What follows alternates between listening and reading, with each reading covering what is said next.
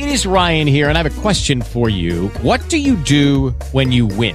Like, are you a fist pumper, a woohooer, a hand clapper, a high fiver? I kind of like the high five, but if you want to hone in on those winning moves, check out Chumba Casino. At ChumbaCasino.com, choose from hundreds of social casino-style games for your chance to redeem serious cash prizes. There are new game releases weekly, plus free daily bonuses. So don't wait. Start having the most fun ever at ChumbaCasino.com. No purchase necessary. VGW. Void where prohibited by law. See terms and conditions. 18+. This is Anthony Alex from the Angry Mailman podcast, and you're listening to another fine show from the From Page to Screen Media Empire. Hey guys, this is Ace Marrero from the movie Madison County. Hi, this is David L.G. Hughes, writer-director of the film Hall Bowl Suites. I love the pace and the fastness, and I love the fact that you just roll with it. Hi, I'm Eric England, the director of Contracted. Hi, I'm J.K. Amanu, the writer-director of Deviation. My name is Nathan Whitehead, and I wrote the music for Beyond Skyline. Hello, Stuart. Just a quick hello from Sarah Douglas. Hi, this is Ben Lloyd Holmes from the film The Expedition. This is Dominic Burns, the director of Allies. Hey, Stuart.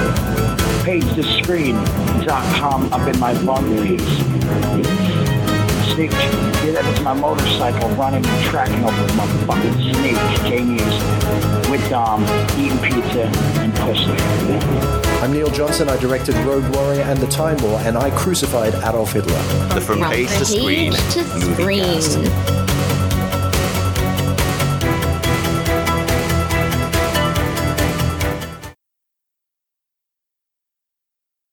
Good evening, Mr. D. How the heck are you? I'm good. How are you, sir? I'm exhausted. I'm absolutely exhausted. So how are you, anyway? Are you good? I'm actually very similar. It's one of Addie's dance nights tonight, so she does 2 hours of dance. We try and cram shopping into those 2 hours, and I was still kind of 60 seconds late actually picking her up, and then we rushed home, quickly ate, and now I'm here. Wow. The day has just flown by. Here you are. The month has flown by. It's the 6th of February. What is that all about? Yeah, exactly. January is gone. It was, isn't it? It's going to be Christmas before long.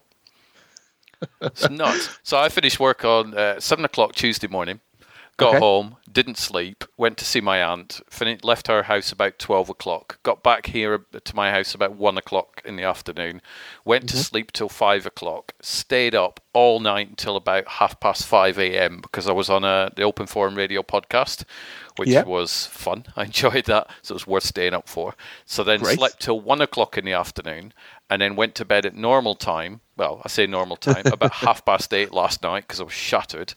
And then got up this morning, normal time, and I'm just, I don't know, I don't even know if I need a holiday or not. I'm just exhausted. Not even I could fall asleep exhausted.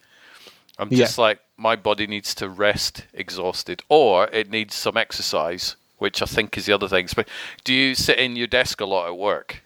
Oh, most of the day. Yeah, same. I think sometimes we just need to go, right, I'm just going to do something. I'm going to move things off shelves, or run around the house with a hoover, or do something like that. So next week I'm looking forward to helping Neil Johnson film a rock concert in not 1, not 2, but potentially 3 different cities. So that'll be physically something different for me to do. So I'm looking forward to that.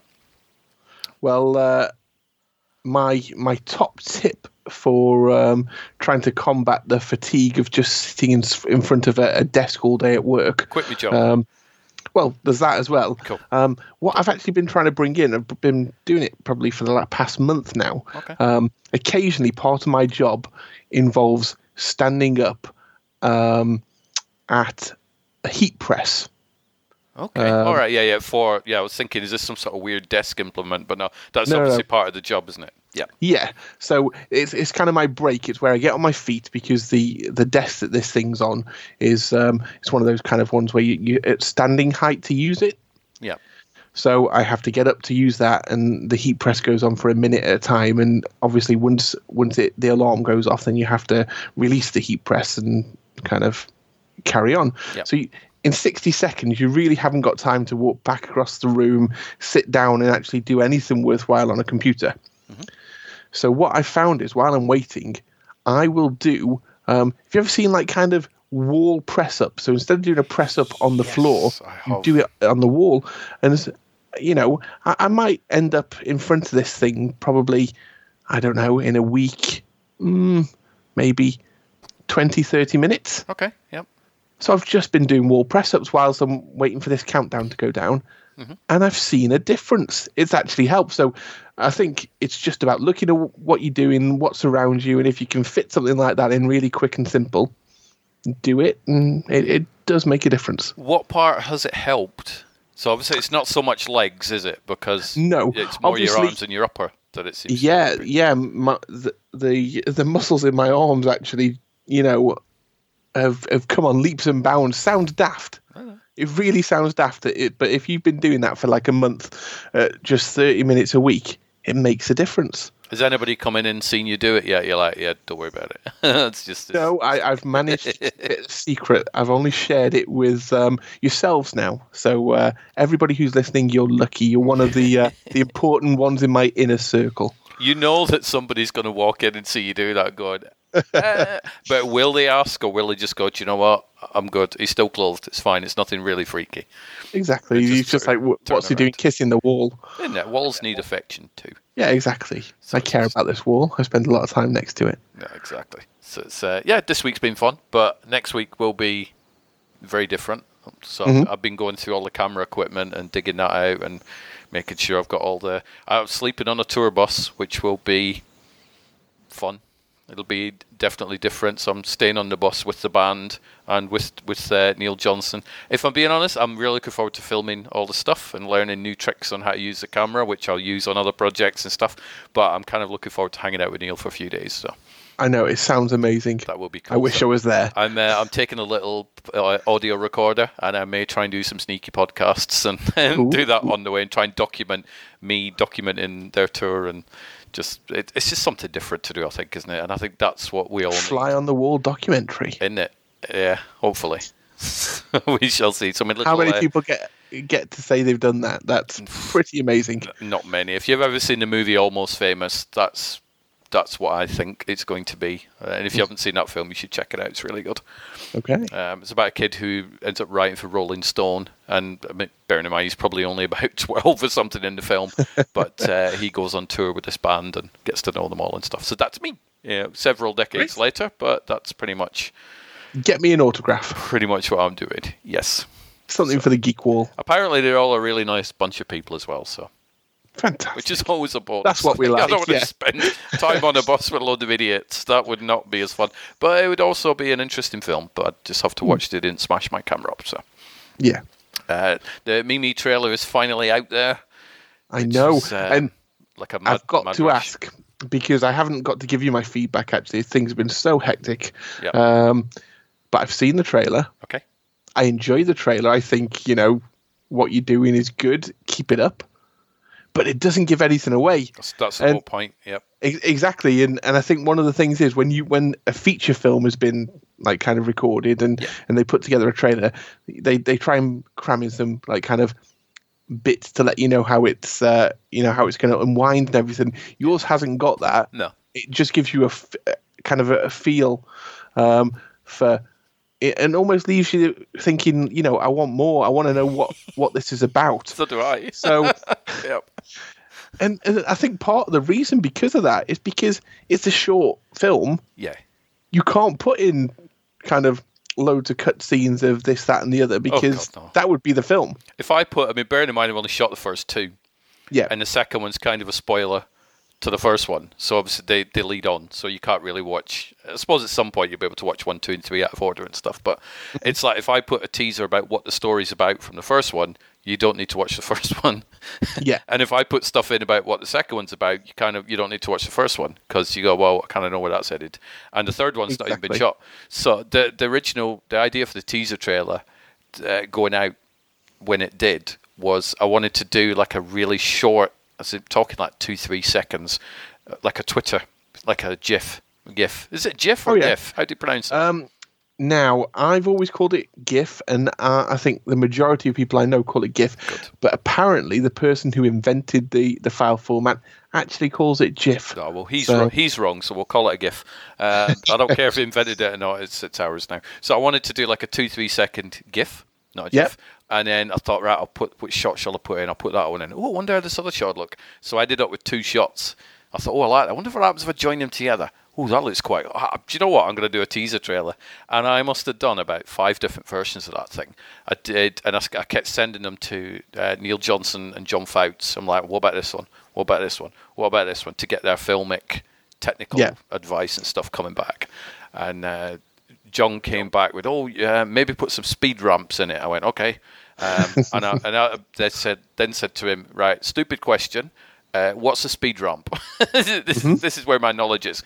So he came back, and if you've seen the film 300, I suppose Gladiator does it as well. It's where it moves at regular speed, then slows down, and then goes fast again, and then goes back to normal speed. It's like a flary MTV type visual. I thought, but that's not really going to work for the type of film that I'm trying to put together. So thanks for that, John.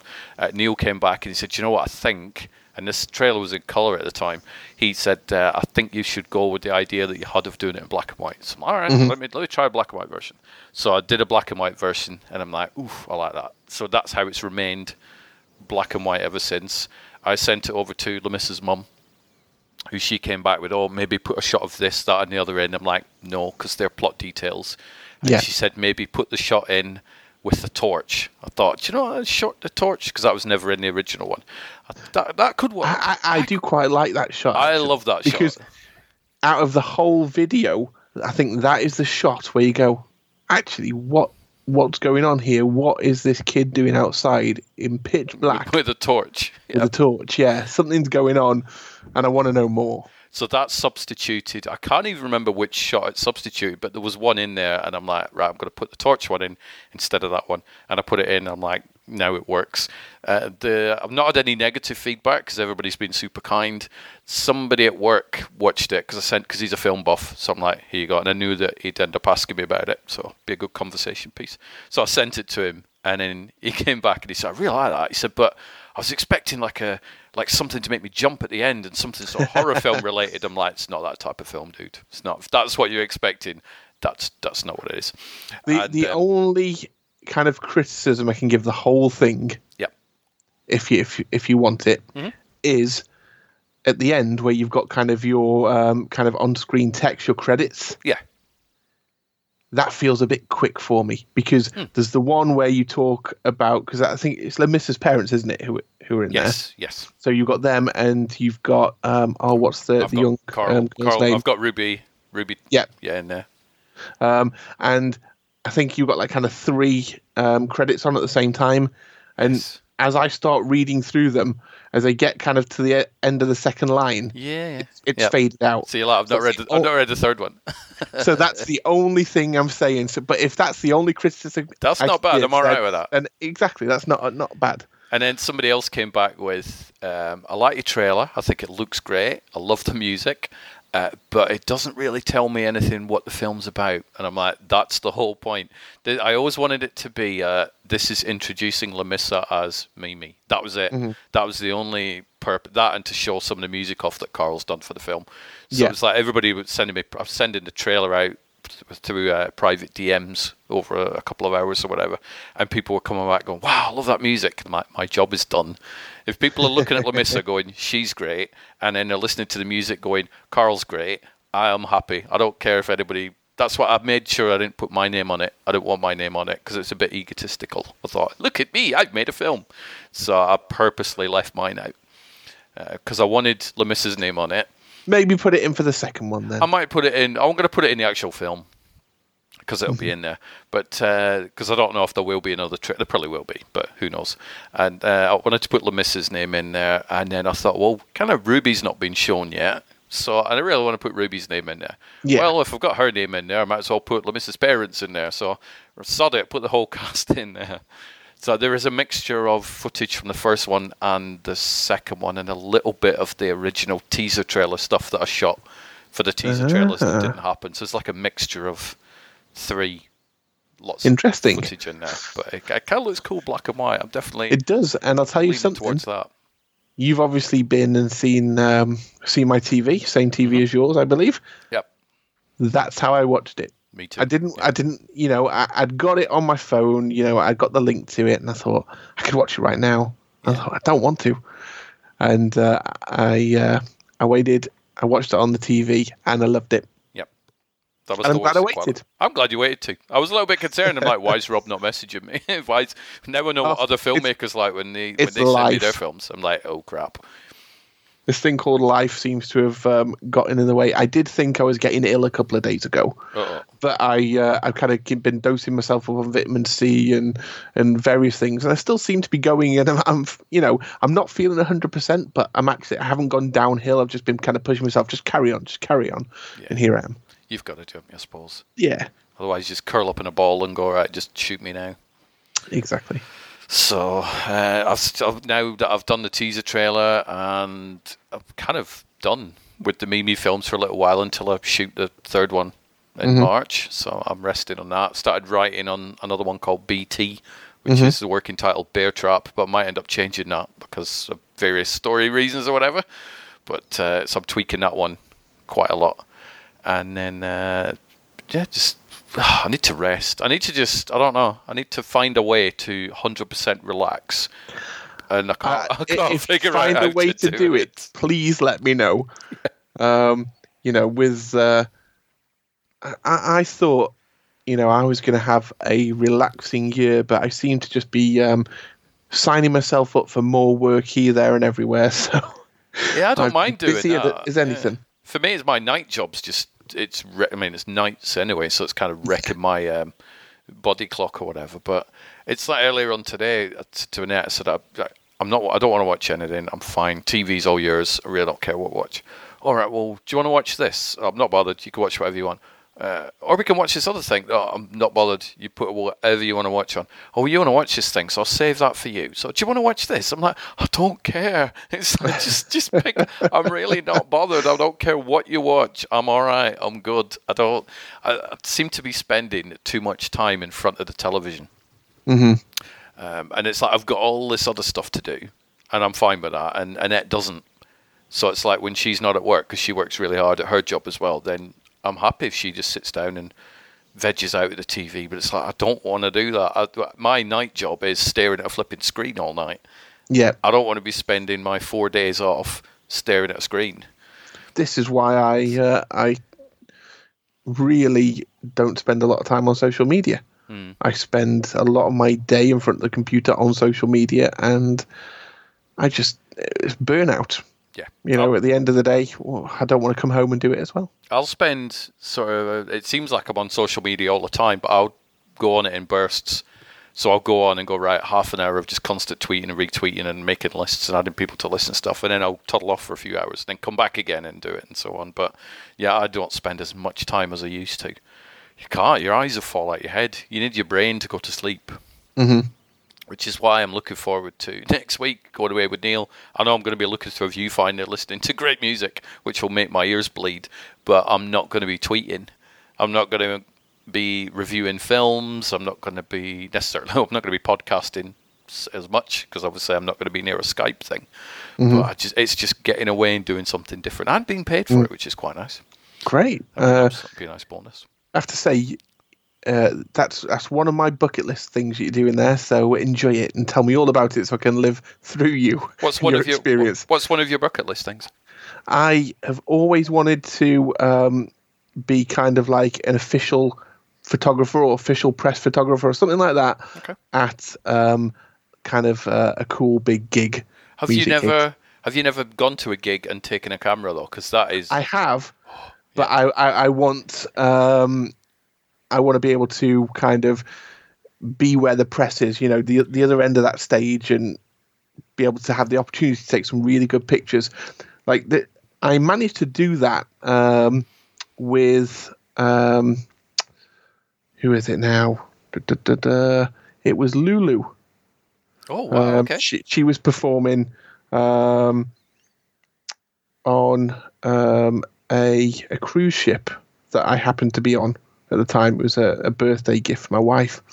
And as long as you got there early enough, you could be on that front row. And that's what I did. I took my camera, I was on that front row, and I've got some cracking photos, really good photos. Nice. But it didn't have the that added bit of having a press pass. No. And there's just something about that is really enticing, and I'd love to do it one day. So tell me all about it. I'm really excited for you, and I look forward to seeing what you do. Because it would be nice for me to be able to take pictures of a gig without having to hide the camera every time security go past. Exactly. I've photographed so many Paul McCartney. You have permission to be there, and you can do what you want. Well, within reason. I remember being at a Peter Gabriel concert. I was maybe four rows from the front. So I was really close. And somebody in front of me called one of the staff over and went, "Excuse me, I'm here. Blah, blah, blah. Is it okay if I take a camera out and take pictures?" And she went, no, you would need permission to do that in advance. I had a full-size camera under my coat, not even talking like a point and click. This is a full-size SLR, and I got so many pictures taken. I ended up getting a friend of mine, Martin, who doesn't listen to the podcast, so I don't need to say his name, but he sent it off to Peter Gabriel and got it signed, and then I've got a big geek wall, so it's like an unofficial stolen picture that I took of a Peter Gabriel concert. Peter Gabriel signed and said thank you. So it's Green Day, Paul McCartney, Linkin Park, fantastic, Red Hot Chili Peppers, Jean-Michel Jarre, John Carpenter, all these sort of concerts I've done, but none of them officially. So it'll be an exciting thing to do, something different. I had a similar experience, but I didn't take any photos in the end.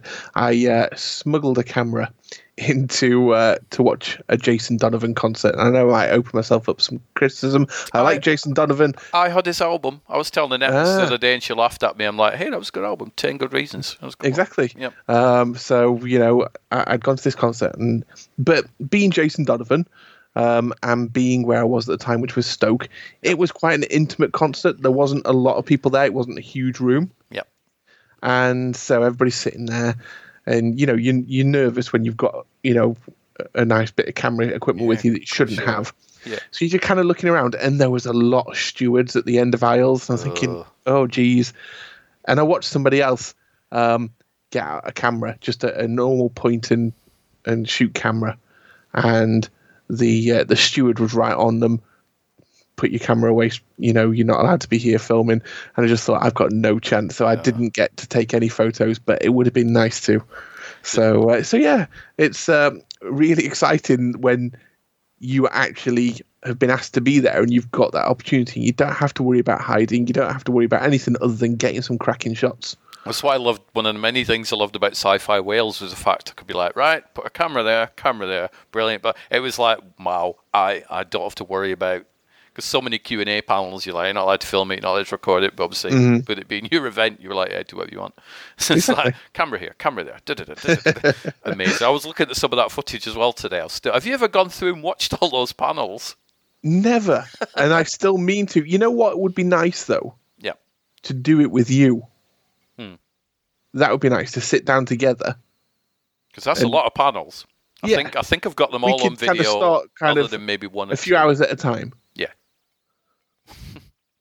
And then what I've got to do first is assemble the footage, because Mr. Wonderful Bob missed half of it. So there'll be gaps, shall we say.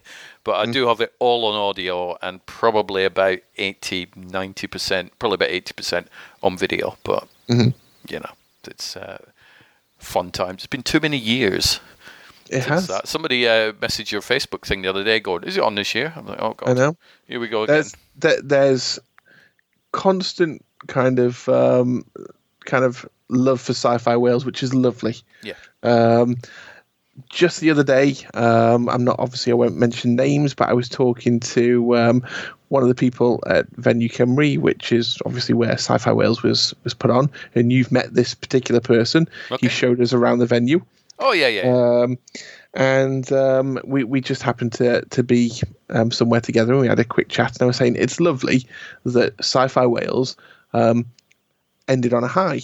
Everybody who was there had a good time, constant good feedback. And it's nice that, at the moment, because obviously there's nothing planned currently for the future, it's ended on a high.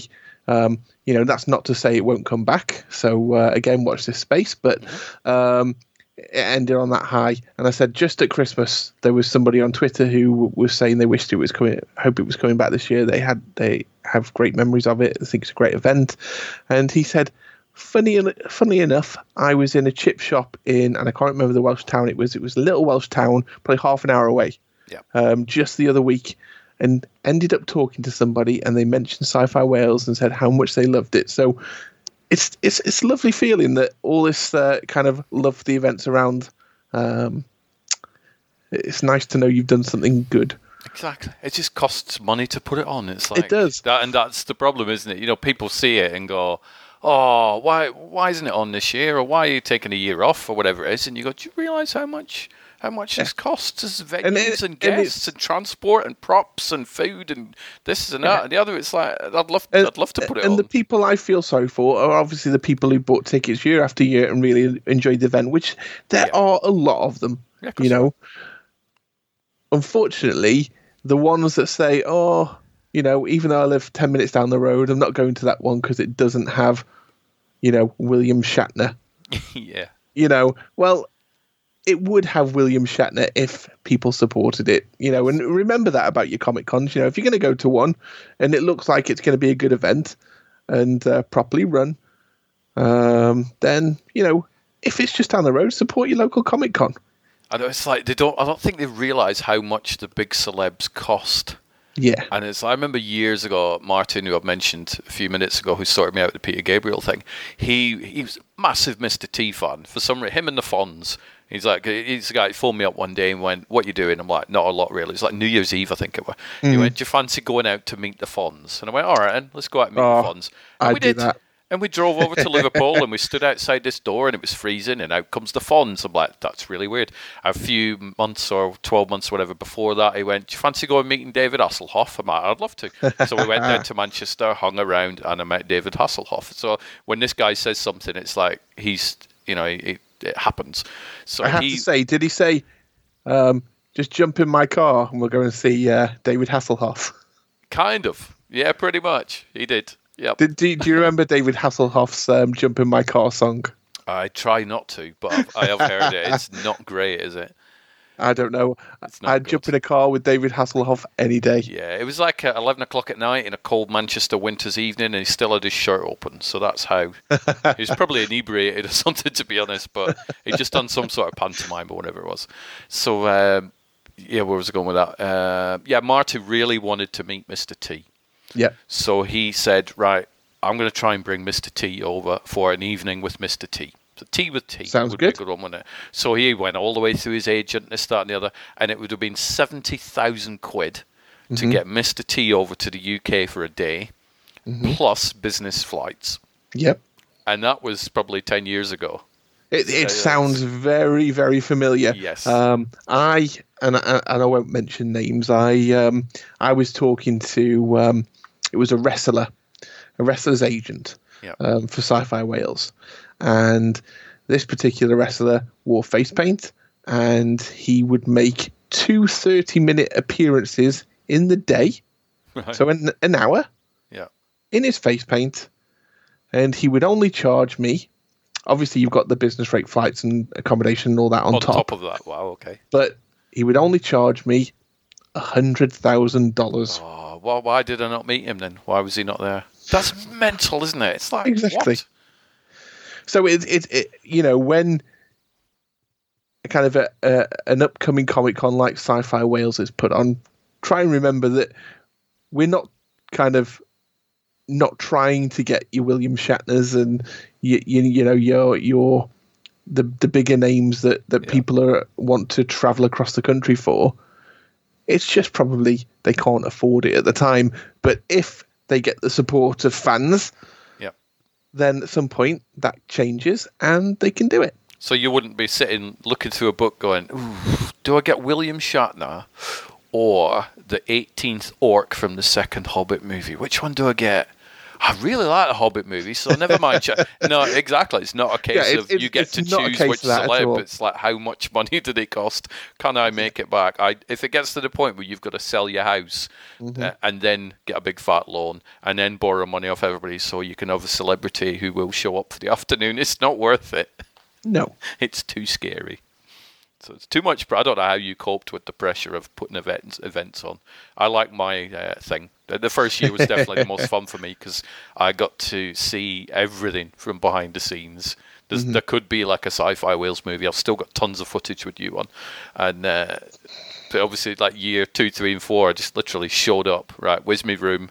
Talk. Right, well, we're off for waffles now. Bye, Rob. See you later. So those years were far more relaxing for me, but there's always going to be something special about the first year. Yeah. Because it was kind of cool. So I watched Picard. What did you think? Really liked it. We've only watched the first episode. I've got the second episode to watch, but time dictates. I've not watched it yet, but what a gorgeous looking show that is. Oh, are we talking spoilers on episode 1 or not?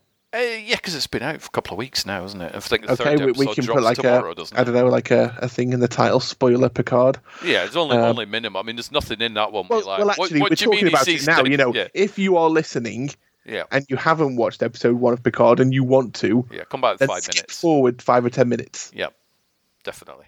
This is your last spoiler alert, okay? It gave me the feel that I got when I saw Generations at the cinema.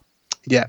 You know, when you're used to the TV Trek and you've watched all of them, blah, blah, blah. And then you get to see it on the big screen and you're like, wow, this has been properly filmed. It was very much like that. The cinematography was stunning in it. Just the opening scene where it's panning through space and you've got that lovely music. Yep. And there it is, the Enterprise D. Yes. I have to admit, I squealed. Annette said you would. She said, I bet when Rob watched this, he was like jumping up and down and giggling. I'm like, yeah, probably was. Yeah. Yeah. She knows me well. She does. But she really liked it as well. I mean, she's seen some of the next gen things, but she's not what I'd class as a Trek fan. We're working our way through the movies, so we've seen 1 to 4, or she has. I've seen them all.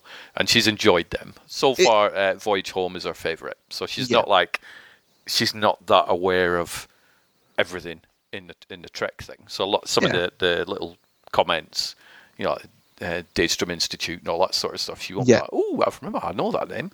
So but she loved it. So she's now said, right, when you're watching the other ones, I will be watching it with you. So it's it's really been thought about well, this one. Yeah. Obviously, you know, one of my criticisms of Discovery, even though I watch it, you know, I'm a Star Trek fan, I'll watch all Trek, was that it seemed too far away from the original Star Trek. Yeah. Whereas this is really, you know, the fans have finally been thought about, which is lovely. You know, the fact that on that opening scene that I've spoke about, it was the Enterprise D there, it wasn't the Enterprise E. Because obviously, as they finished the films, we ended up with the Enterprise E after Generations, and the Enterprise D got destroyed. Yeah. Because that's the one people fell in love with. We haven't really had chance to fall in love with the Enterprise E because we just had a few movies. Yeah. So they thought about that. They didn't say, well, the last ship he was on was this one, so when he's having a dream, he'll obviously just put himself where he was last. No, he'll put himself in the ship he loved the most, which is actually the ship that the fans loved the most as well. Yeah. You know, it's really been thought about, and I really appreciate that as a Star Trek fan. So, you know, it had me at that first, 30-second mark.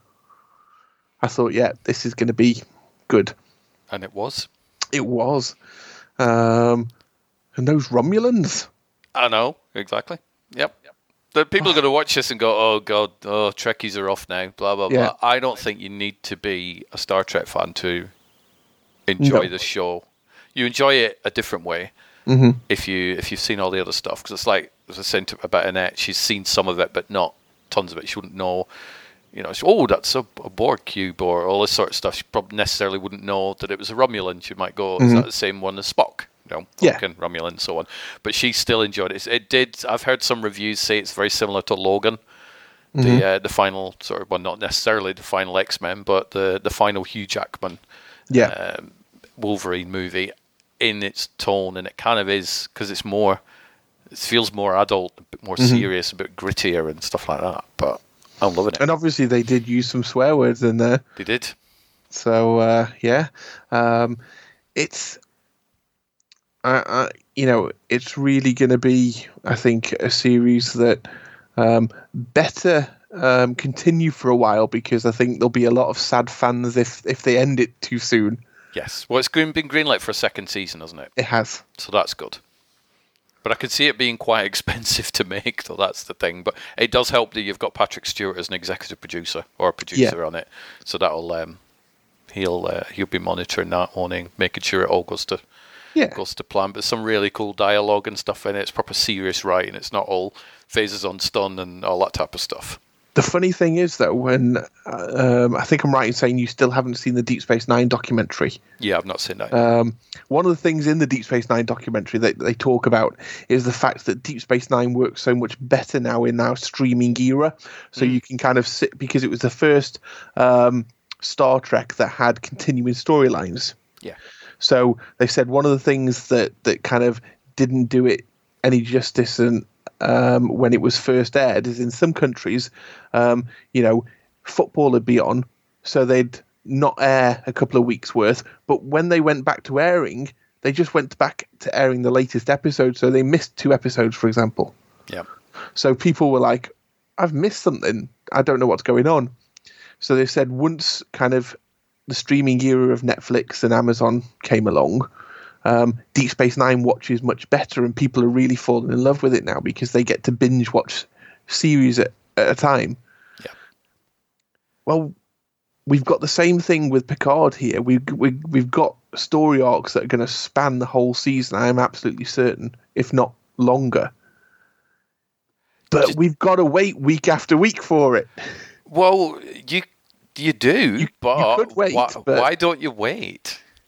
But if you wait, you'll see a spoiler online. You'll listen to this podcast. It's you've got to watch it as it comes. But I don't mind that. I quite like the excitement. I do it with The Walking Dead all the time. I am up to date with that for the first time in its history now. So, what did you think of that? Moving on from Picard. Walking Dead, I think it was season 9 where I struggled. So, Andrew, spoilers on this one, but to be fair, the thing that I'm going to talk about is 2 years old, so get over it. So, when Andrew Lincoln and Pollyanna McIntosh left, sad it was day. like, that's such a good episode, though, but I'm like, I'm going to miss these characters. And then it did that time jump thing. I'm thinking, okay, that's a different take on it.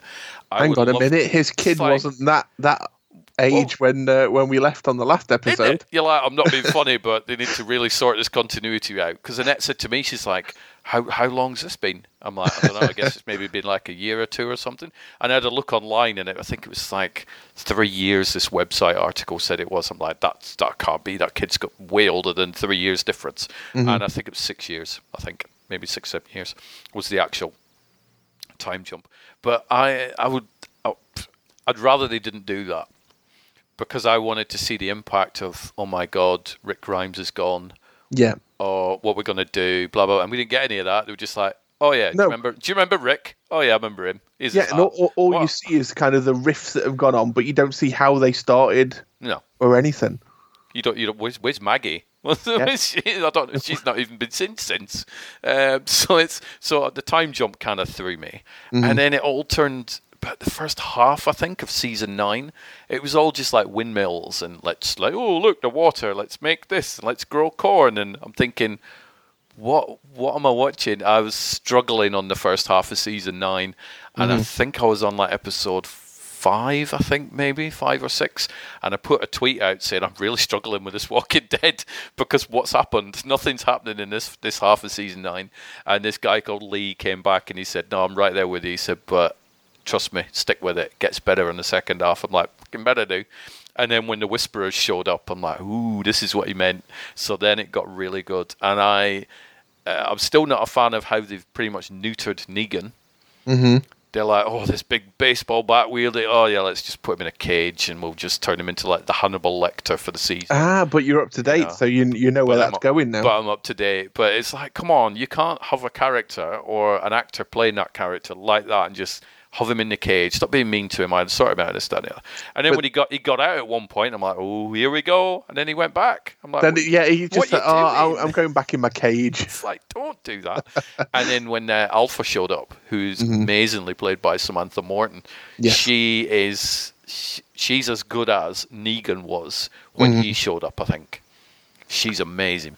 But isn't this a lovely thing about The Walking Dead? How you can, Negan shows up and you can absolutely despise his character for what he did. Yeah. And by the time now you're up to date where you are, you're like, come on, Negan. Yep. You're behind the guy and you want him to go out and take out Alpha. Well, that's what I thought. I'm like, do you know what? I really want to see, and that's what I think he's up to. We don't know he's up to that because we're not seeing it, but that my theory is that's what he's doing. He's gonna be the one that infiltrates the Whisperers and then goes, right, I'm having you. He's gonna take out that big guy. So when Daryl shoved him down the lift shaft, he's gonna really enjoy taking out him. He's gonna have fun with it. Negan's got that side where killing can just be a game and a bit of fun for him. That's what he's going to do with him. I tell you what's also hard. There's some really heartbreaking scenes in it though, and there was one where the teenager had a bit of fan service going towards Negan. Oh, this is pure Negan. You do this, you do that. You could just see Negan getting more upset, going, "Oh, just stop! I'm not that person anymore." Yeah. And then the teenage person kills some people, and then Negan goes, "Right, I've had enough down." Goes back to the old Negan. That was a nice little glimpse that he's still in there, but. I think all in all, I really enjoyed it, but I think the first half of season 9 I really struggled with. I'm like, do I quit? Do I just get out of the show? But it does still suffer from the loss of a lot of the other characters, I think. Yeah. But it's interesting. But it's interesting, and obviously they've got no plans of stopping the Walking Dead franchise because they're bringing out a new TV series. A third one, because we've got Fear the Walking Dead, we've got The Walking Dead, the original, and now there's going to be a third one as well. So, what's the third one going to be called? Like Worry About the Walking Dead, or who knows? But do you think? I don't know. There's no end in sight because here we go again with The Walking Dead. Isn't it? Do we really need 3 concurrent Walking Dead? But as a real big Walking Dead fan, I'm quite happy about it. If that means that The Walking Dead can be on my TV screen, 52 weeks in the year, I'm happy with that. As long as the material's good, though. Yeah, but it has been. I've enjoyed everything so far. Obviously there are times where, you look at it, especially when animals are involved and you go, really, what you're doing? Yeah.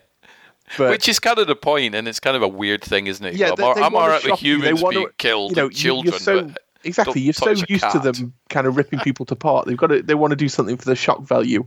Yeah. And it works. Yeah, they do the shock value, but I keep watching it, thinking, you know what? When are Carol and Daryl going to get together? Because they're a perfect pair. I know, but and will that be one of those things that it goes through the whole show and it never happens? They tease it. Everybody wants it, but you never actually get it. I hope so. Yeah, because it's like not everything in this world should be based upon people wanting to sleep with each other. Just let's have something where just 2 people genuinely care about each other and just are there to cover each other's backs. Just go with that. Do the Mulder and Scully thing. That was what damaged a lot of the X-Files, wasn't it? It somehow turned into this, ooh, will they get together? That's not really why I watched the show, but thanks for that. Turning it into Friends. It's not good. So, but no, I'm thoroughly enjoying Picard. So definitely good. Thumbs up on that one. I went to see 1917 at the cinema, which is very, very good. Fantastic. World War I movie. I might have to go and see. I might have to wait for it to come on one of the streaming services and watch it. Yeah. I think I've had my quota of movies for the moment. I'll wait for my bank balance to recover a bit more. Yep. Well, I'm on an embargo to not buy any Blu-rays and not DVDs and stuff in this pay thing. And it's kind of, I don't know how much money I spend on Blu-rays, but it's 11 days till I get paid. I've still got money left. This never happens. Normally I'm down to about 30 quid now. But I'm doing not too bad. I think it's because I know I'm going away next week, and it's like, well, I need a little bit of money in my pocket just for, Mars bars and whatever else, bottles of water or something. But so I'm trying to catch up on all the films that I've got in the house, which is just way too many. So what's the background to 1917? The background to 1917 is it is two men on a mission movie. Mm-hmm. So it's like, right, go deliver this message way over there on the other side of enemy lines. But don't worry about it because enemy lines is abandoned, so you'll be fine. And so and then you're not. Too young. Yeah, and then they do run into things now and again. Otherwise, it'd be a really dull film, wouldn't it? But the film is made up of really long camera takes. Mm-hmm. So there's this thing out there where people say, "Oh, it's made to look like one shot." It kind of is. It would work as one shot, but you can see if you go into the film and go, right, I'm going to find out where they cut it. Because I'm just going to be a smart ass. You will see where they've cut it because it's blatantly obvious where they've cut it, and they don't try and hide it. But it seems to be the marketing thing going, "Oh, it's one take," but it is lots and lots of long camera shots, which is very impressive and adds to the film. So but that's pretty much all I'm going to tell you about it because it's all plot driven and stuff like that. So, Picard I've watched, Walking Dead, Ray Donovan Season 7 I've just started, Orange is the New Black I've just finished that entire run of that show, ended very well, this last season was excellent. NYPD Blue I've just started Season 9, I'm now into the episodes that I've never ever seen before, so I'm really enjoying that one. This is all set around early 2002. So you've got a lot of the September the 11th type dialogue, because obviously that happened in New York. So it's like, are the cops going to mention it, or are they going to just not mention it, or this, that, and the other? And they do sort of, comment about it now and again. Yeah. And you can see the tension in the cops in the show because of that. So that's very, very well handled. And I've also started watching a comedy show for a change called Sex Education on Netflix, which I've heard recommended by a lot of people. It's got Gillian Anderson in it as this kid's mum, and this kid goes to high school, and she's like a sex therapist, and she just she just says whatever she wants. She's at one point the kid's like a teenager. So she's like, have you been masturbating in your bedroom? It's like, Mom, there's nothing to be ashamed about. Every boy should masturbate. In fact, what you should do is use this. No, Mom, don't talk. So it's very graphic. But it's funny. It's a very, very funny show. So there's a couple of seasons of that on Netflix. So I'm looking forward to watching that. But I don't know about you. I tend to watch a lot of serious stuff. Yeah. So it's quite nice watching something that's just a bit daft and stupid. So. Saying that, I don't think I watch too much that's very serious. Most of the stuff I watch is daft and stupid. Well, that's good though, because you watch too much serious stuff. It can make it a bit miserable, can't it? Well, yeah, I've been watching a show. It's just come on Netflix for season 2, Doomsday Preppers. Okay, not heard of it. I can imagine that it's about prepping for Doomsday, but beyond that... Well, you must have heard of preppers. I think most people have nowadays. So, somebody worries about, I don't know, for the extreme, the zombie apocalypse.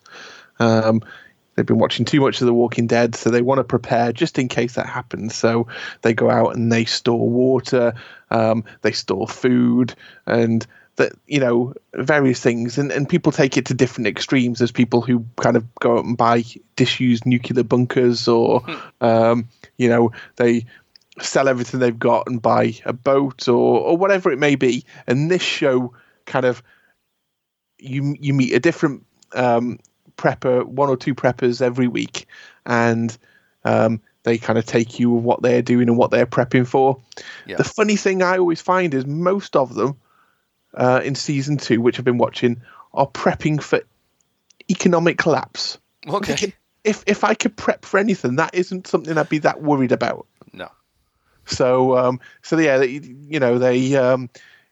one guy's built a castle, literally a castle. He's got acres of land. It's all in America, obviously, so they've got a lot more land than we've got over here. And he's built this huge castle. He spent his life savings on there. He thinks he's up to like close to $1 million or something like that, building this castle. He's literally spent all his children's inheritance, and then he's trying to introduce them to prepping. But it's a really good show. If you're into that kind of stuff. I like the idea of prepping myself. I've never got around to doing it, and I don't think I've got the cash to do it. But if somebody wants to share any kind of simple tips for prepping with me, then please do. Mr. R. Dyer on Twitter. I'd love to hear what people have to say, and if there's an affordable way to do it. Well, I was talking about this on the show on the Open Forum radio show with the Americans because they were asking about, they were going on about the Chinese virus outbreak, and I don't know if we should call it a Chinese virus, but the coronavirus. And, the big in America about, well, we're going to prepare for this, that, and the other. So all these hosts and stuff. One of them has mapped out all the. He said, well, if I need to get to my other house, because he's got another little cabin somewhere, I think he said Pennsylvania or something, so everybody go to Pennsylvania and look for the cabin with there. And he said, well, I can't go down the roads because the roads are going to be jammed. So how do I get there with my vehicle? And he's mapped out all the train tracks. Wow. So I'm like, now that's a level of prepping. Exactly. There's people who really take it to the next level, and some of the things they do is really impressive and it's great to watch. And then there's other people you look at and you think, you haven't got a clue. No, it's like they asked me. I think it's how it stemmed. They said, "Well, if there was some sort of crazy breakdown or outbreak or something like that in the UK, and you weren't able to leave your house, how long would you be able to survive?" I thought, well, I never saw that question coming, but I thought maybe a month or two, possibly, and so that's how the topic then came from that. So if you weren't able to leave your house, how long would you be able to function without going outside? Probably not too long, actually. There's only so many meals that the baked bean tins will last for, and then they'll be gone. Isn't it? So I'm thinking, maybe I need to prep more. It's interesting. Like when you actually watch these shows, you kind of find out information that you don't necessarily know. But like apparently the whole supermarket network runs on kind of like a 3-day cycle. So if something happened to interrupt that chain, the supermarkets have got about enough food for about 3 days. After that, there's nothing. So it's really interesting. And, obviously I'm not telling everybody go out and be a prepper, but if you're interested in it and you want to see how other people do it, then it's definitely one to try and catch on Netflix. It's a really good show. Because we all, we read and hear and stuff like that about, this is going to happen and that's going to happen. And go, I hope that doesn't. But beyond that, we really don't think too much about it in the UK. We go, no. I'm sure it'll never happen. Yes. Yeah, but what if just down the road? It's one fine. day it might. One day something might. They were asking me, saying, "Are you well stocked up on movies to watch?" I'm like, that I am covered on. Yeah. As long as there's electricity, I'm okay. I've still got lots of Blu-rays and stuff like. You're not so much. You might have to go back and watch all your Roswell DVDs and Blu-rays. Exactly. And stuff, Roswell I'm okay for, but anything else, and Star Trek, but everything else, you're done. It's not the worst thing. In a month.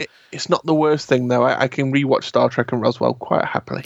Well, that's not too bad. But I've got enough movies to keep me. I think I once actually calculated it. I have enough films to watch for a year and a half if I watch one every single day. And that's not even counting stuff I've watched before that I own. That is brand new films. If I watched a new film that I own every day, it'd be like a year and a half before I'd run out. So I don't need to buy any more films. You have to watch it though, Stuart, because these preppers, they've now listened to the podcast. They know you've got a big stash of movies, and if the worst happens, zombie apocalypse, and people want some entertainment, they might be knocking on your door now. They might well be, but thankfully I never give my address out. But how many people do you know that don't even own a DVD or a Blu-ray player? Though I know a few. It's kind of freaky when you go, I've got that film that you're after. You got Blu-ray? No. All right, you got a DVD? No. How do you watch films? They're all streaming persons. Yeah, but they don't even own a PC either. No, they don't. They're like, I've got an iPad or I've got a phone. Like, yeah, but I don't want to watch the latest blockbuster on my phone. Somebody at work who she's like, I love watching movies and blah blah blah blah blah. And I'm like, well, I don't even have a TV. How do you watch films? On an iPad. Why have you not got a TV? Well, so I don't have to buy a TV license. You do know if you watch them on your tablet, you've still got to buy a license, haven't you? Yep. But no, just on their head be it. So it's kind of crazy. So yeah, that's pretty much all I've watched. Well, I've got one more. I've saved the best to last. Ooh, another one. At least on the TV shows, anyway. Is it better than Doomsday Preppers? Yes, it is. I really like it. And it's James May, Our Man in Japan, on Amazon. Okay. Fine. Yep. You're familiar with James May? One of Top Gear. Yeah, one of the Top Gear, and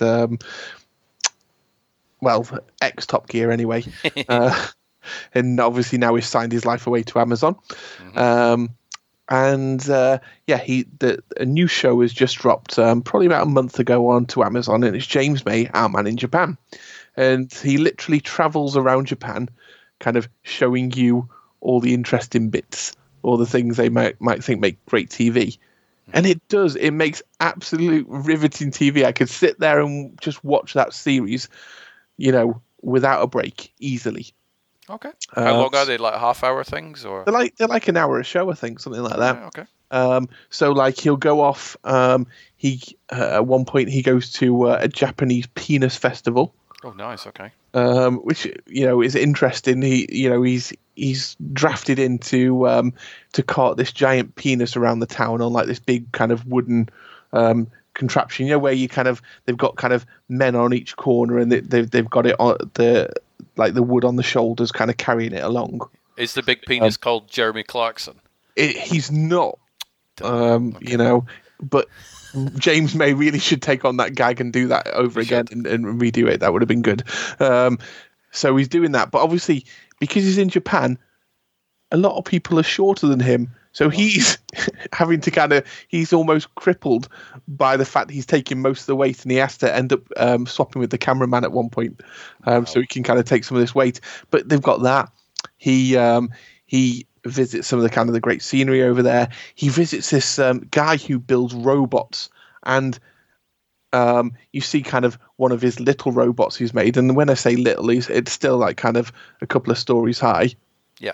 And then you see his big robot that is so big that it's stuck in the warehouse he's built it in. And it's like literally like a transformer. It's that kind of scale. And James May gets to drive that. There's so many kind of different things. You get to see, obviously, the karaoke bars over there, the food, the culture, and just lots of things in between that you've never heard of before. And it makes a really good show to watch. It really does. Makes a change, doesn't it, from The Walking Deads and all that sort of stuff. Exactly. It's just one of those shows that you can kind of sit down, enjoy, because it's light-hearted, but you actually learn something in the whole process as well. So even though obviously there's swearing on there and Ina's festivals, we've sat down with Addie and we watch it together as a family, and she takes a lot away from it. She kind of really likes Japan. Yes. Just from watching that, she's somewhere she wants to visit now, and it's great when you can kind of watch these shows and kind of pick up all these little things. Because if I ever did go to Japan, I've got a whole new list of things that I'd love to do. Just not the festival. Don't take her to that festival. It No, sounds kind of weird. It's not the festival, but like gambling, he went to. They have these. Gambling is illegal in Japan. All right. Okay. So they have these kind of arcade set up, and they have these machines called pachinko machines, and apparently it's named pachinko because of the noise it makes, and you use these little metal balls, like not ping pong, a pinball. Yes. Yeah. You kind of feed these things into it, and it's like a cross between a slot machine and pinball. And they sit there for hours playing this game, and you win kind of the balls out of it as well. And then you trade it in, and he takes you to the trade-in center, which is very much like coming to Llandudno, and you've got your cuddly toys and your cheap, nasty, gimmicky gifts. Mm-hmm. And it all seems really odd that you've got all these grown men and women in Japan playing for hours, spending thousands of dollars, yet they're only winning stuffed toys. Yep. But what you find is once you've come out with your stuffed toy or whatever else you've won, there's a little shady kind of hole in the wall where you after you've come out of this arcade, and somebody will buy back these cuddly toys for money.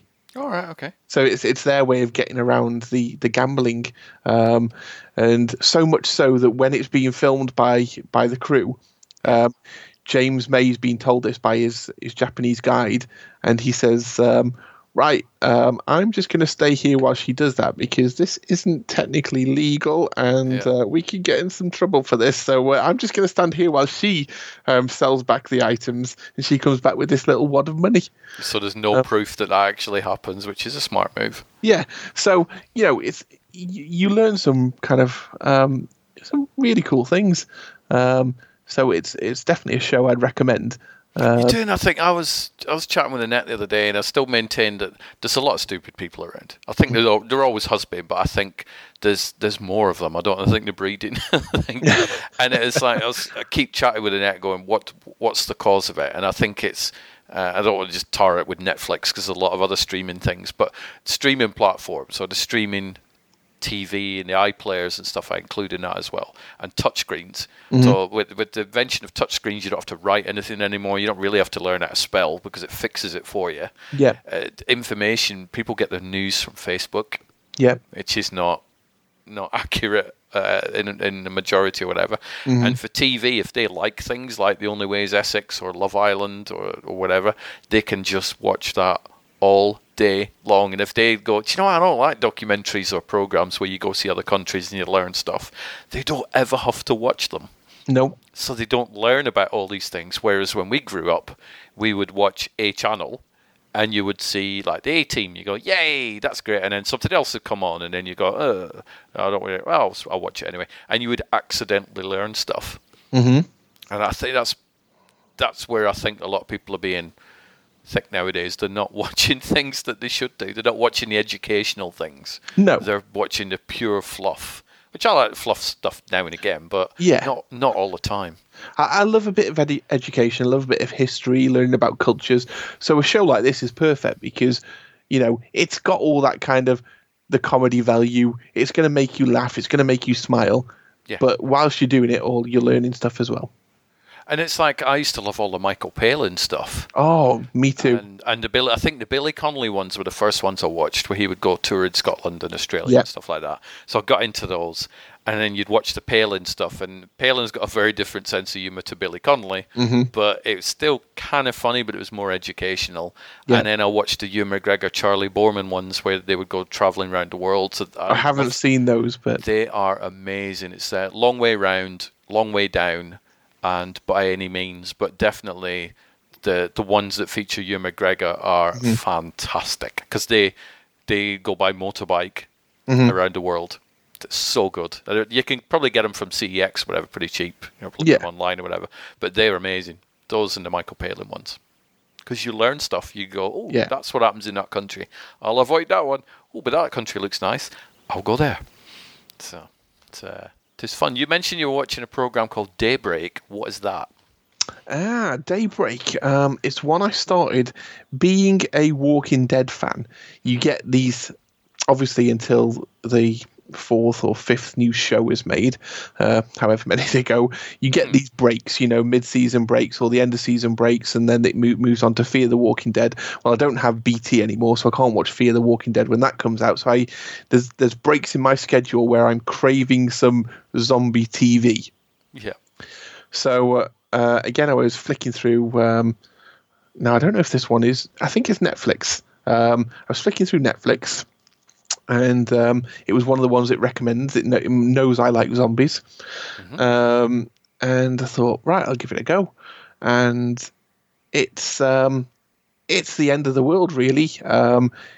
People have been turned into zombies, except for the children up until kind of they stop being teenagers. So you've got, up until the age of like kind of probably 17, 18, 19, everybody's fine.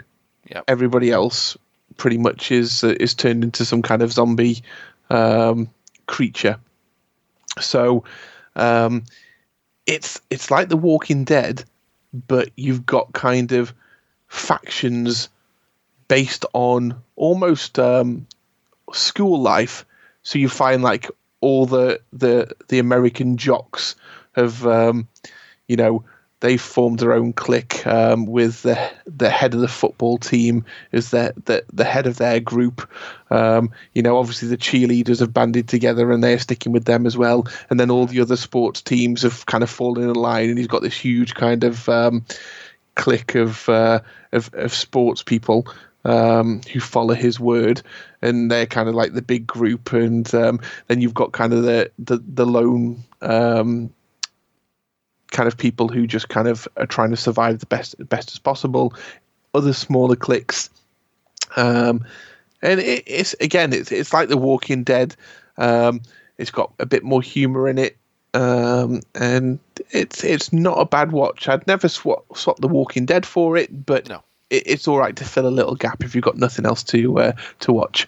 I think that's the thing, is it's like anybody that brings a zombie movie out, or certainly a zombie TV show, it's instantly going to be, but where does it compare to The Walking Dead? In the same way anybody brings anything out with a sword, it becomes Game of Thrones then, doesn't it? Yeah.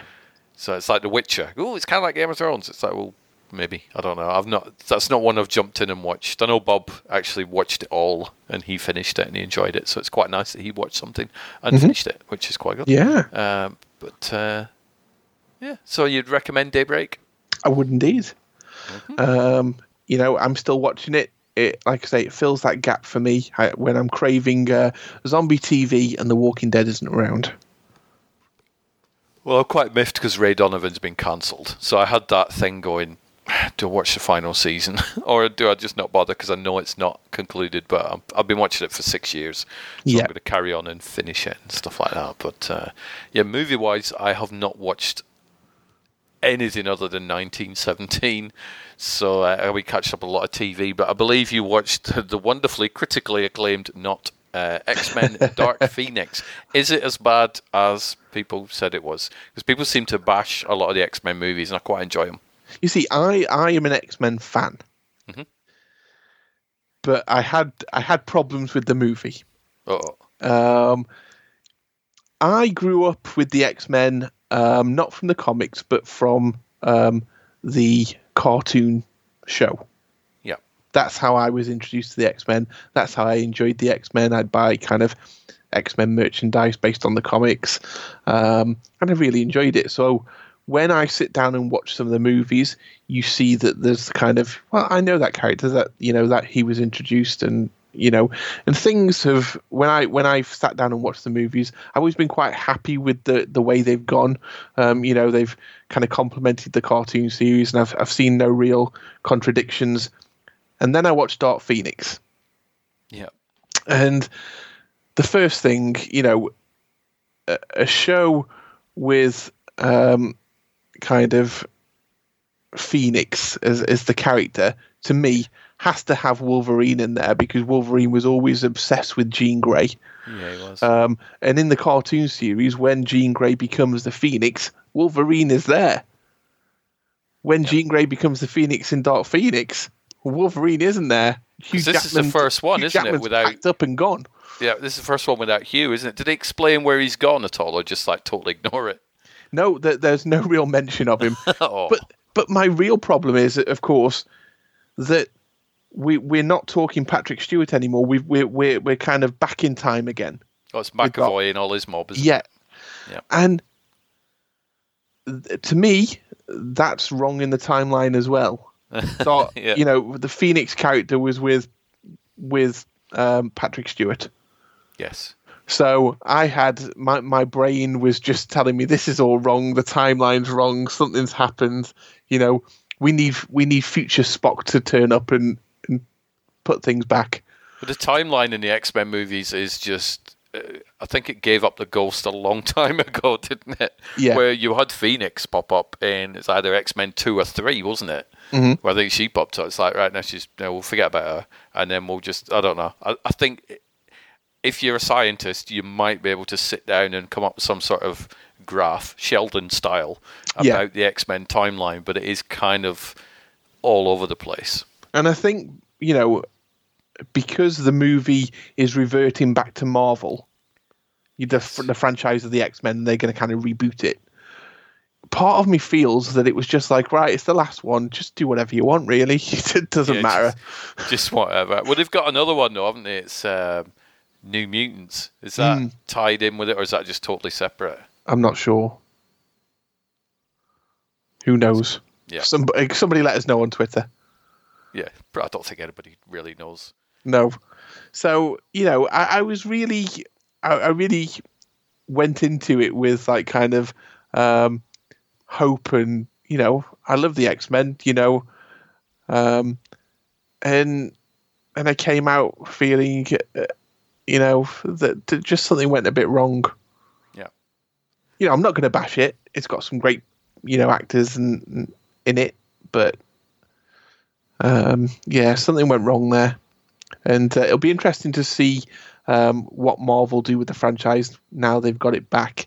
The only thing is that if we've got a new Wolverine, I'm never going to see anybody other than Hugh Jackman as Wolverine. I'm never going to see anybody other than Patrick Stewart as Professor X. So in my mind, it's going to be it's difficult. It's going to be J.J. Abrams' Star Trek all over again. Do you not think, though, has there ever been a Doctor Who where you're like, do you know what, whoever comes next, yes, it's not going to be, and yet you've been kind of proved wrong. Do you know what, I'm kind of all right with this new person. When Matt Smith turned up, I said, who is this young actor they've got to play Doctor Who? He is going to be terrible. Have you seen the guy? And he's now my favourite Doctor, so what do I know? I think it's like that with every Doctor. I think probably Jodie Whittaker's probably the exception, I think. Because it was like, we got Christopher Eccleston after many, many years, and people are like, that's kind of cool. Eccleston was fantastic. He was great. And then he disappears, and it's like David Tennant pops up. You're like, oh, really? He ain't no Christopher Eccleston. And everybody fell in love with Tennant. And go, well, he's all right. Oh, who's this other guy? Oh, Matt Smith, never heard of him. Oh, he's going to be absolutely. Actually, he's quite good. And then Capaldi showed up, and that's when I kind of bailed out. I'm like, do you know what? No, I'm not. But in defense of Peter, that first season that he played the Doctor, the writing was absolutely terrible. It was not Peter Capaldi's fault at all. It was the writing, and when it got to season 2, things picked up. Yes. I only saw the first episode, I think. So, I don't blame him at all for what happened. It was the writing. And actually, he's a fantastic actor, as can be seen in many, many movies. And I'm enjoying Jodie Whittaker as well. Yes. Was there was an episode, I'm so far out the loop on Doctor Who, it's nuts. Are you not up with the times? Can I give a spoiler? No. Yeah, of course you can. Right. For anybody who hasn't watched kind of the latest Doctor Who's, then turn off now for 5 minutes. Yep. But 3, 2, 1.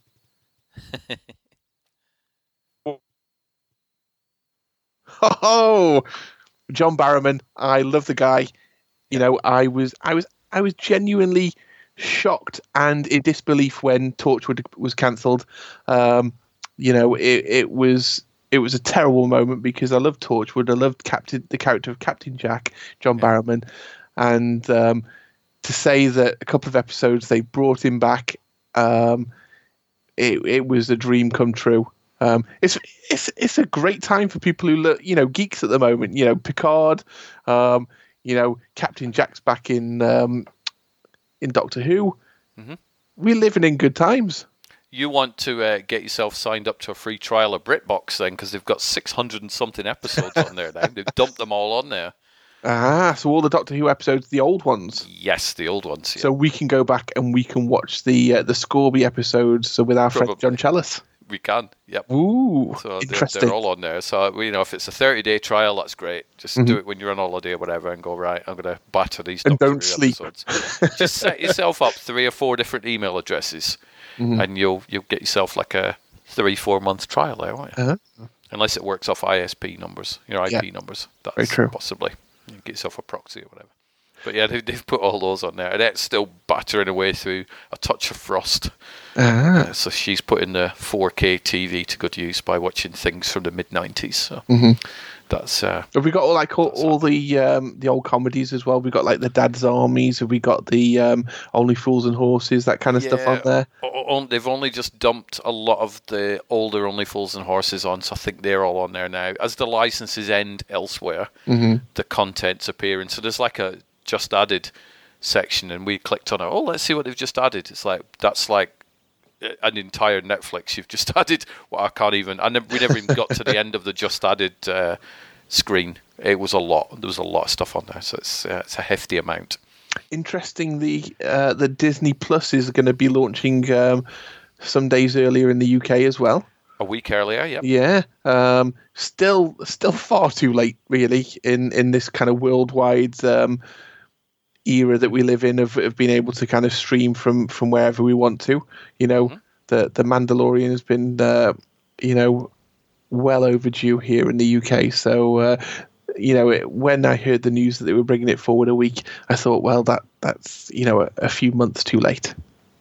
Yes, it is. Because thankfully now, though, most of the spoilers have died out. Mm-hmm. I think we've avoided them. Yes, there's a young Yoda in it who's not actually Yoda. It kind of annoyed me when they kept referring to it as Baby Yoda. The child. It's the child. So I'm a lot happier calling it the child, or Boda, as affectionately known as. Mm-hmm. But other than that, I think we've avoided spoilers. So the second season is out in October, so they've greenlit one of those. So that'll be out. But I don't know if I'm going to sign up for Disney Plus. I know a lot of people in America are watching it, and they're saying they've done fantastically. I saw the numbers, and I can't recall them earlier. But in the space of a few weeks, millions and millions of subscribers. They've done really well. And the only thing is, I will refuse to sign up here. That for one, I've got too many subscriptions to streaming services anyway. Yeah. But for two, I have been really disappointed when I actually paid for my subscription to Disney Life.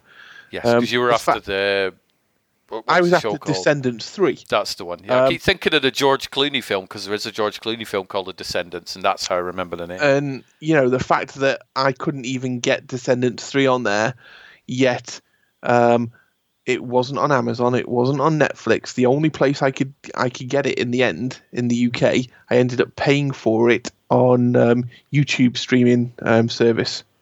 Yes. So why, to me, when I've got a Disney subscription, do I need to go and pay YouTube money to watch a Disney film? That was kind of one of the nails in the coffin for me for the Disney. And I know Disney Plus is going to be different, but you had your chance with Disney Life, and for me, you messed it up, Disney. Sorry. How much were you paying for Disney Life? Good point. I have no idea. I didn't care. You got too much money if you don't know how much. I'm fully aware of how much my subscriptions cost. I've slept since then. Let's see if the beautiful, wonderful internet can tell us. Yes, called the internet can tell me what I paid to be disappointed by Disney. But it's I know a lot of Americans at the minute they've been battering through Disney Plus, and the Mandalorian's now finished, and they are kind of lost. They go, well, the Loki series isn't on there yet. The Winter Soldier series isn't on there yet. I've got to wait till October for the second season of Mandalorian. Yes, I could watch a lot of the old stuff, but there's a lot of other stuff I've got to watch. So a lot of them are thinking of going, do you know what, I'm out, and then I'll come back in October, which is my level of thinking on something like Picard. Yeah. Because I had Amazon Prime, then I didn't, then I do. It's one of those that I will just cancel and renew and stuff like that. You think, well, I could either pay $7.99 now and then watch it over 8 weeks, or I can store them up and then watch them. But then I thought, you know what, over 8 weeks, it's still only £15. Which isn't bad for an 8-episode season. That's kind of worth it, isn't it? Before I signed up to Netflix, whatever it was that convinced me to sign up, and what was it? It was probably Star Trek Discovery. I was torn whether to wait for season 1 to be completely added to Netflix and sign up for a free trial and just binge watch, and that was it. Saves me some money. Yeah. But in the end, we got the use out of it, so we stuck with it. And obviously I didn't want to wait, so I signed up for episode 1. But I can see that happening as more and more streaming services appear. Yeah. If you're only wanting one show from it, then you'll have a bit of patience. You'll wait for that first season to end or whatever, and you'll sign up for a free trial. After the trial, if you want season 2, again, you'll wait for it and you'll pay for a month. Well, I saw a guy who, and this was probably about 6 months ago, and he had the year broken down into 12, obviously one per month. And he had, for example, January, Netflix, Amazon. Mm-hmm. February, Hulu, HBO. Yeah. March, Netflix, Hulu. And he didn't have the same 2 streaming platforms any 2 months in a row. And you think, that is a genius way to save an absolute fortune. Yeah. Because you can go, right, well, there's full season of Mandalorians on Disney Plus in October. So I'll buy it in November. And in November, I'm going to watch all the Mandalorian over a week. Bang, done. And it's such a smart way of doing it. And I think you'll probably see a lot more people in the UK doing that, I think. I mean, I have Shudder. I haven't watched anything on Shudder for ages because I haven't got the time. I'm really struggling to... I mean, Orange is the New Black, the final season, that's well over a year old. I've only just got round to watching it. So I'm now finished with that show, so it can go away. Walking Dead, I've been hammering over the past few months. I'm now up to date with that, so that can go away. I've got 5 seasons of Gotham to watch. It's like, oh my God, I've got too much stuff to watch. And I don't want to be stuck in front of the TV screen watching it all the time. So it's it puts a bit of pressure on you. It does. To try and get, especially when you do a podcast, I think. It's at times you yearn for the days of 4 or 5 TV channels. And no, just even 4 or 5 shows. Mm-hmm. So I don't know. I need to really look at the scheduling on how I'm watching stuff. But there is just too damn much to watch, and it's a first world problem, isn't it? But, yeah. Another problem in the world, just to bring it up, bushfires in Australia.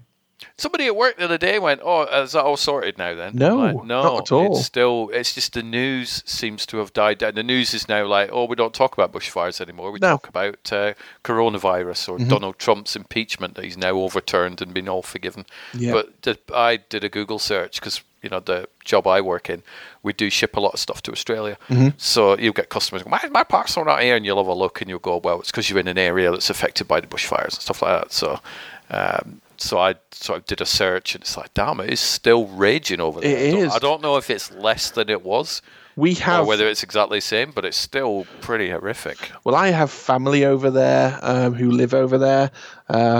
On both sides of my family, we've also got friends who we knew who've moved there recently in the last few months. And yeah, it's still very bad. We're connected on Facebook, obviously, these people, and you can see it. That one of our friends who moved back there a couple of months ago, she was posting pictures on Facebook saying, "This is where we live at night," and all you could see is this glow of fire getting closer and closer to their house. Yep. So yeah, it's still a real problem, and as we should all be geeks listening to this podcast, what geek would be complete without a Funko Pop? Yeah, I've got. Have you got now? I mean, I got you. I think I got you a couple for Christmas. I don't know. I'm sitting next to mounds of them at the moment. I've got you got mounds? I've got about 10, 15, 2, 3, I think. 4, 5, 6, 7, 8, 9, 10, 11, 12, 13. There's a good 15 to 20 of them next to me now. Wow. It seems to be the go-to present for me for birthdays now and everything. So I didn't have many until Christmas and the birthday that's just gone, but I seem to have bumped up the collection. So nice. You need to put them all together, take a picture, and that way I can see which ones you've got, and I'll do the same for you. But well, let me tell you just on a side note before I get back to the bushfires. Then there is now an official Funko app. Okay. So you get it on your phone. I've got it on mine, and it allows you to do cool things like scan the barcode of a Funko. Okay. And when you scan the barcode, it'll then come up with the average current value of that Funko. So you can be in a shop and think, "Ooh, that's got one of these special convention exclusive stickers on a window. What's that? That's worth." The app will tell you. So you can literally. I was in Smith's Toys the other day. There was a Funko for reduced to $13.99. It was one of the oversized ones. Oh yeah, I don't like those. They don't look as. I know they don't look as good. No. But I scanned the barcode and it was $13.99 on the shelf. The app told me that the average selling price at the moment for that was £29. So I thought, you know what? I'm adding it to my collection, and it's like I'm over it. Yeah. So it's great for Funko. It can help them sell Funkos, but it's not inflated because I literally, when I was in Smith's Toys, took a picture of their whole Funko collection and then spent a couple of hours that night looking up all these Funko Pops on the app, deciding if I wanted any more, and I didn't. So it didn't, not everyone was, huge amounts. A lot of them were less the average selling price than what Smith's Toys were selling them for. So it's definitely worth downloading the app, and it's like a My Collection section, so you can add the ones you've got to your collection, so you can see, what you have. They're a weird thing, though, aren't they? Because you don't do anything with them. No, some people do. Some people take them out of the box. Do they? I've not opened any of mine. No. I just put them on a shelf and I just look at them. That's why I won't pay silly amounts for them. But I do have a friend who used to always come in and help out at Sci-Fi Wales. You will have met him, and he collects these things. He's got hundreds and hundreds of them. And what he does is he travels around to Comic Cons getting them signed. Yeah, that's a good. I was always looking for a Weeping Angel one when I was hanging around with Sarah Madison and stuff like that. Is he one of them? I'm going to get one, but I've never seen. And some of the Game of Thrones ones, I'm looking for a little pip to give to Jewalton or something like that. I've never seen one that I would have been able to get signed at a convention. I'm sure at some point. I saw my first one tonight. If you remember Paul Warren coming to Sci-Fi Wales, he played Varmic in Star Wars.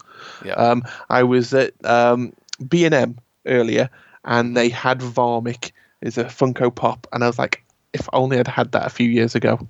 Yes, I'd have totally had that signed. Could have got it signed. But anyway, I digress. Going back to the bushfires, we all like Funko Pops. What you want to do is get yourself over to a website, an Australian company called Pop Culture. It's popcultcha.com.au. Okay. Now this it's one of the biggest kind of Funko sellers in Australia, and because they're so big, they get exclusives that are just for them. So obviously on the little sticker on the front is a little one of their logo. And they've teamed up with Funko, and they're doing a Funko where the proceeds go towards helping the RSPCA look after all the animals that are getting, seriously hurt by the bushfires. Yeah. So the actual pop itself is called Bushfire Heroes, and it's a firefighter with a koala kind of wrapping its arms around the firefighter's leg. It's limited edition, only available at Pop Culture, and they've got a little thing on the website where you can actually convert everything on their website into UK pounds, and it works out. It's about £10 for the pop, and the shipping to the UK works out about £7.50. So it's about £17.50, but your money's going to go to a great cause, helping the animals, affected by the bushfires. So I recommend everybody goes over and buys one. Yep. You got to get one? I am indeed. I'm going to order one tonight, but being me, I can't just order one. I'm going to order a couple. Just store them up. Yeah, exactly. Nice. Because it is I don't know. I think somebody bought me the first Funko Pop, and it's like a Secret Santa thing at Christmas. And I'd mentioned The Walking Dead or something like that. So it was when I was watching it and then falling out with it and stuff. And she got me a Negan one. So I'm like, that's kind of cool. So that was my first ever Funko Pop. And then now when Annette and I ever go to Manchester or whatever, there's about 3 or 4 shops that sell them all. So I always go in once a month, pick up a Funko Pop, and then come back and get them. So it's like, I don't want to get to the point where I'm going out spending like stupid amounts and coming back with carrier bag fulls of them, because you're never going to collect them all. It would cost you a stupid amount of money. So it's like, right, one a week, and I also have a price limit on it, because some of them you look at and you're like, that's nice, but I'm not being funny, but I'm not paying that. It's different if it's for a good cause like the RSPCA Australia thing, but generally it's like I'm not paying 30 quid to have something sitting on a shelf that I just look at when I walk past it. Nope. Yeah, I've got the website up in front of me anyway, and it says all profits from the sale of the exclusive Pop Culture pop will be donated to the RSPCA National Bushfire Appeal, and then talks about how they're working alongside the government and emergency agencies to offer kind of much needed support, equipment and supplies and care to these kind of poor animals that are being hurt, and obviously, many thousands who are being killed. So it is really a great cause, and to think that all the profits, it's not just like a 5%, 10%, all the profits from the sale go to that. It's definitely worth adding to your collection. And it's a good looking pop as well, this Australian firefighter with the little koala clutching around its leg. So get over to popculture.com.au. Can you tweet that link out and copy me on it? That way I can indeed. And then I'll retweet it as well. But and hopefully that Funko will be a limited edition. And by that I mean hopefully it'll sort all the fires out soon.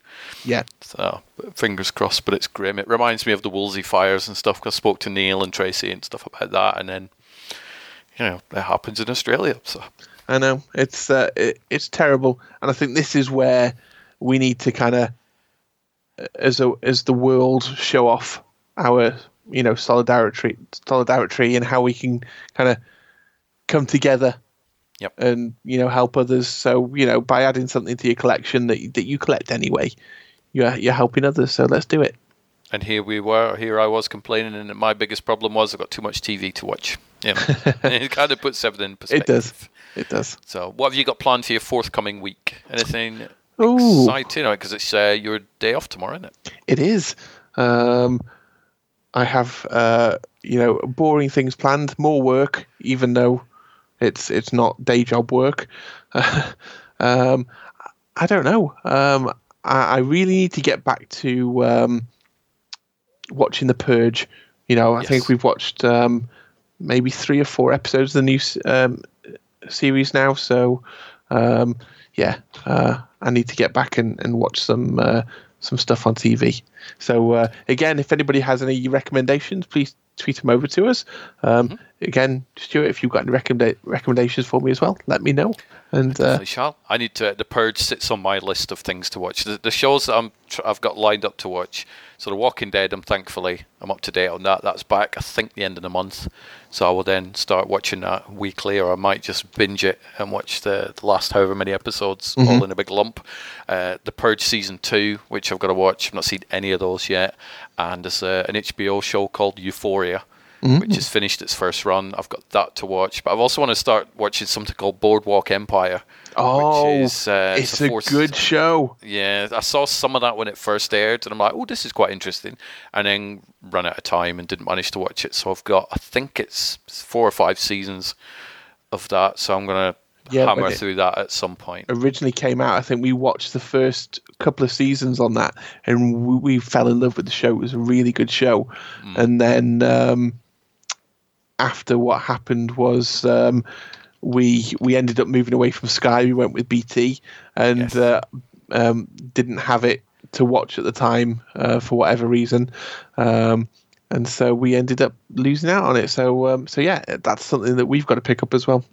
Yes. How many seasons of that then did you watch? 2. Wow. And we really enjoyed it. You really get into it, and it's a really kind of gritty show that you can get your teeth into. Definitely. So that's one of my shows anyway. I don't know. I'm trying to get through a lot of these shows that it's at hand. Because things still keep coming out. It's like just stop. Just stop for 6 months. Stop making things. Yeah. And just let me catch up, for God's sake. But no, they don't. No, not happening. Well,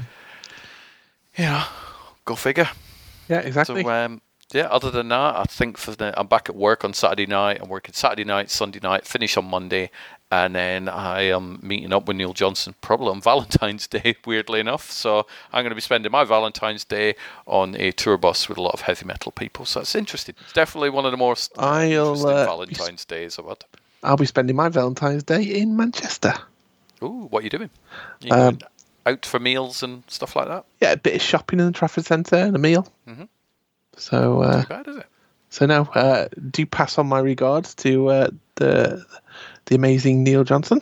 I shall. Yes, I'm looking forward to getting to know all the Rhapsody of Fire members as well. But I'll update you on that when I get back. Sounds good. I'm going to be exhausted. Can't wait to look at all the photos and the footage. Me neither. I get back from, in theory, London on the 17th, and then I'm back in work for 12 hours that night. So I'm going to be dead. So that's going to be fun. But you know what? It is going to be fun, so I don't care. And I'm glad. Thanks for watching the Mimi trailer as well. Much appreciated. And I'm even happier that you liked it. So. And if anybody hasn't watched it, where can they watch it? They can watch it because I've pinned it to my Twitter. Okay. So if you go to Front Page to Screen on Twitter, it's pinned to the top. So I was telling a lot of actors and stuff this morning to make sure you've got a show reel pinned to your tweet and stuff. So. And everybody should know this, but it's From Page to the number 2. The number 2, yes. Yeah, screen. If you don't know that, how the hell did you find this podcast? I know. But you never know. It's possible. People click on things and they don't even know what they're listening to. So thank you very much, Rob. Always a pleasure having a catch-up. It's good to have a catch-up and also good that it doubles up as a podcast as well. Exactly. So you enjoy your day off tomorrow. I will. I'm going to go find a bit of TV to watch, I think. I don't know what I'm going to watch because I've run out of the Walking Dead episodes. Oh, maybe Daybreak. Maybe Daybreak. Maybe Fear the Walking Dead because I've got that as well. But that might confuse me if I start watching 2 concurrently. So you enjoy. You too. And I will chat to you soon. Thank you very much. Have a lovely evening. You too. Goodbye. Bye-bye, sir. Bye.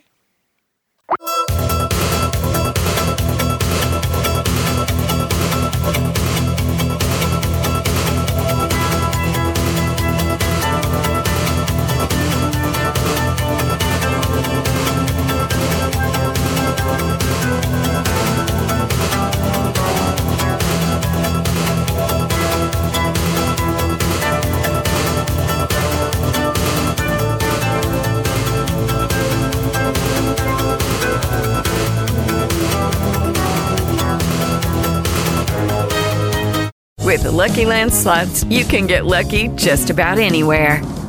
This is your captain speaking. We've got clear runway and the weather's fine, but we're just going to circle up here a while and get lucky. No, nothing like that. It's just these cash prizes add up quick. So I suggest you sit back, keep your tray table upright, and start getting lucky.